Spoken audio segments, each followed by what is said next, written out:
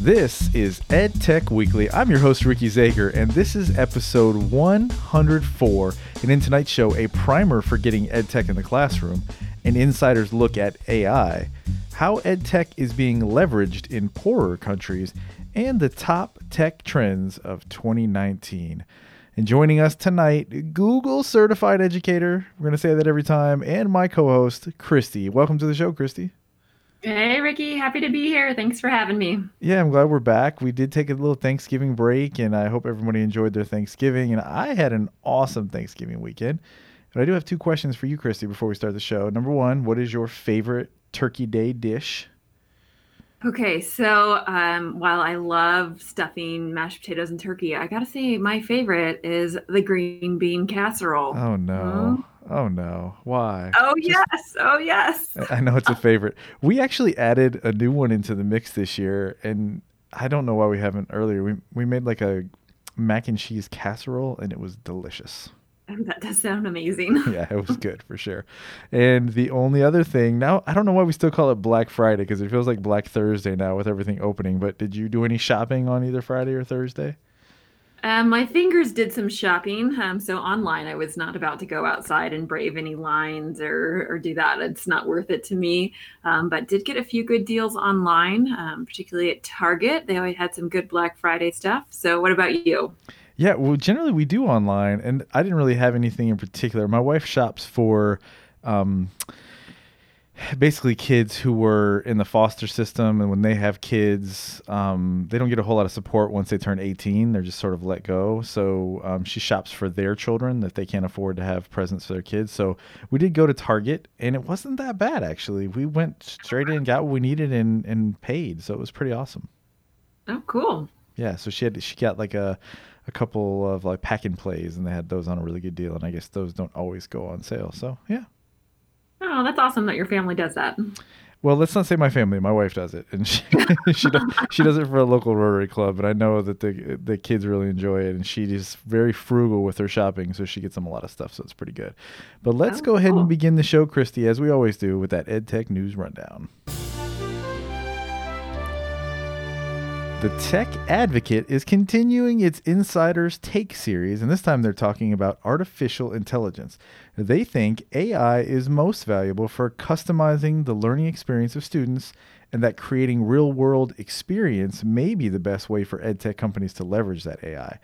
And as they have, if you've been following along with us in the few series that they've done already, they give us 3 companies to look into. They mentioned Cram 101, Freckle Education, which I'm sad I haven't checked out yet just because of the name, and Mika. And we'll put those links in our show notes. Man, AI is everywhere these days. It is definitely the thing to learn more about and do. Absolutely. Our next story is from a Tech Advocate article, and this one is built as a primer for getting ed tech in the classroom. They talk about the current state of different areas of the ed tech world. If you're looking for some quick summaries or wanting to share with people who aren't convinced about ed tech, who's that? And may need a little urging to get on the ed tech train, then there may be some takeaways from this article. Yeah, and I think after I read the article, I think if you're someone who is into ed tech, this probably is below what you would be interested in reading because it's pretty basic stuff. All right, The Economist gives us some perspective on how poor countries are using ed tech to make big impact on education. Specifically, they mentioned that underqualified teachers in poor countries can leverage the power of outside content to augment the teaching process. They do caution, however, that just dumping technology in a poor country is not going to produce good results or any results possibly. There needs to be a plan in place and an ability to read and respond and react when those things aren't going according to plan. Yeah, it sounds like there's a lot to talk about here with the article, and I think we should look at this one a bit deeper in the breakdown.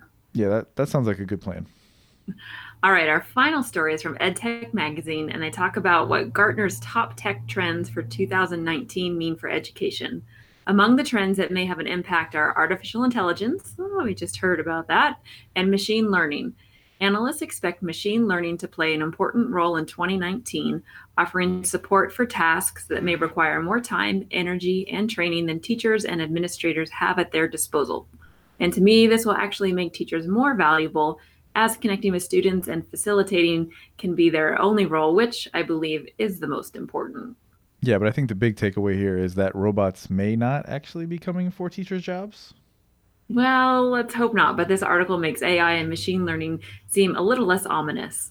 Yeah, for sure. I agree with that. All right, it's time for our new segment, The Breakdown. I still need to get an audio drop for this one. I think I'm going to pull the audio from my terrible attempt at doing a rolling R breakdown. But let's begin this breakdown segment, Christy, by reacting to the following quote from this Economist article. And it goes something like this. Thanks in part to the challenge set by the Millennium Development Goals, almost all primary age children almost everywhere in the world now are in school. But in many of those schools, children are learning next to nothing. You know, that last sentence, I think there's a lot to that. And, on one hand, it is concerning. And it's great that they are in school. But yeah, what if they aren't learning anything? But I'm also wondering what they're actually measuring. So much, especially in early learning, isn't measured necessarily by a textbook or reading, but they learn so much by socialization and learning through play.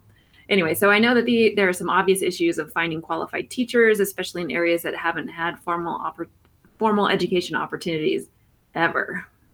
Yeah, I mean, it is kind of difficult, isn't it, when you're talking about going somewhere and trying to give education where people haven't had it for a long period of time. I think there's a lot of systemic issues. And this is something that the Edon Prize winners that I talked to are hoping to address.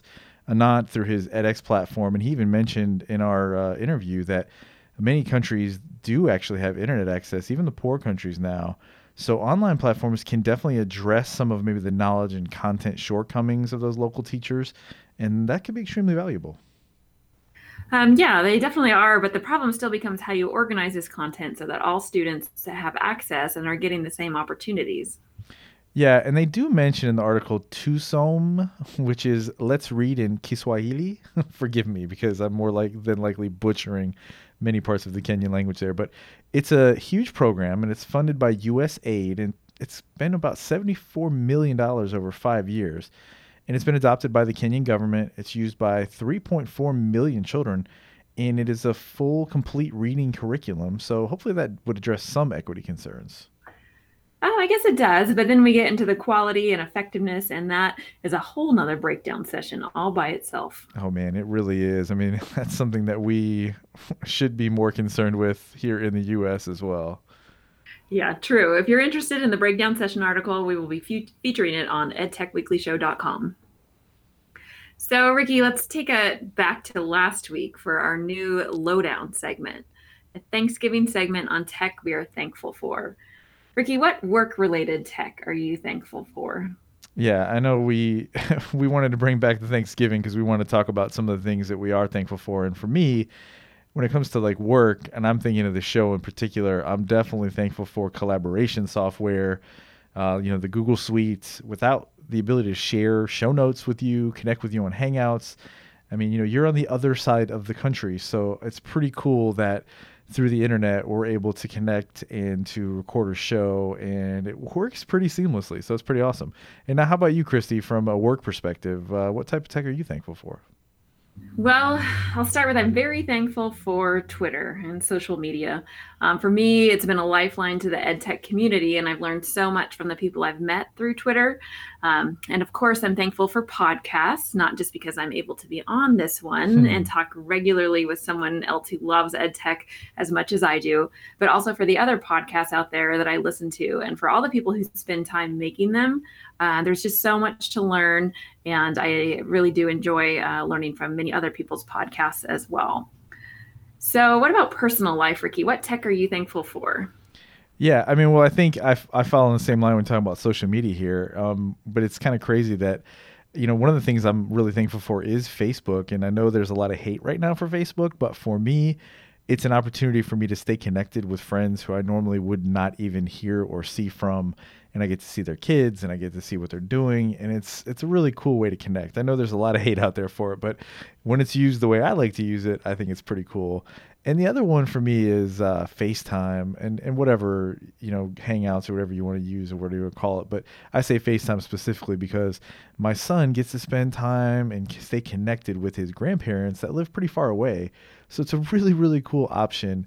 And again, without some of this technology, I know a lot of times people think this tech takes away from connections, but I think we can look at the ways that it actually connects us even more than it takes away, for sure.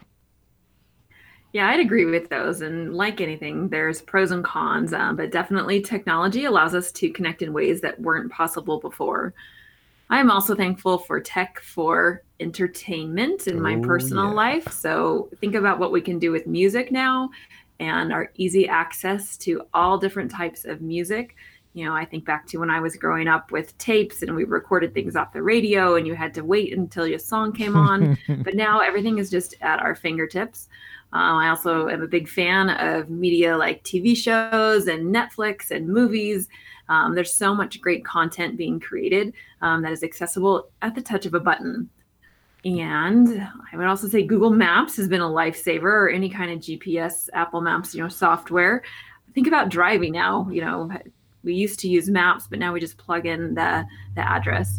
And lastly, just the amazing quality of photos in our cell phones. The pictures I take of my own kids and I can document their lives so easily. And, I used to have a big fancy camera that I don't even use anymore because it's all just built into my phone that takes great pictures. Yeah, it's amazing the transformation that technology has taken on in our lifetimes. I'm sure a lot of listeners also can relate to your comments about waiting to record something on the radio, and of course, the pictures. I mean, you send it out to be developed if you're old enough to remember that, and then you get it back, and it's like, oh, these are terrible, and they're overexposed. All these things that now you can in a flash can change those things, right? And it's definitely awesome. Yeah, our head was a surprise when you went and opened up that little envelope to see what your pictures were. Oh my gosh. What an experience that our kids will never understand. All right. Well, if you have any interesting tech that you're thankful for, you'd like to share, just go ahead and hit us up on that social meds. You know that deal, right? Meds. Mm-hmm. Yep. All right. So if you want to participate in the show, you can always email us at edtechweekly@gmail.com. Follow us on Twitter at EdTech Show. That's SHO, no W for the main show.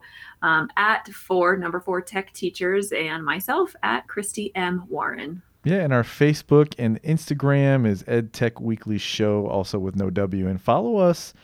We're going to put a little hashtag out there, EdTechies, hashtag EdTechies, EdTechies. We'll also hashtag it with EdTech. But for details, this week coming out about our free Monica Burns book giveaway, so you want to stay tuned for that. And also that subreddit, edtechweekly.reddit.com. Keep growing followers there. Be a part of that community if you're a follower. We have over 200 followers on that, and post some things and share things that you think we would like to know, or even if you don't think we'd like to know but you'd like to share it, post.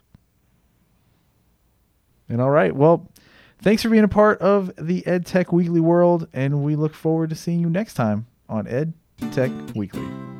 See you next week.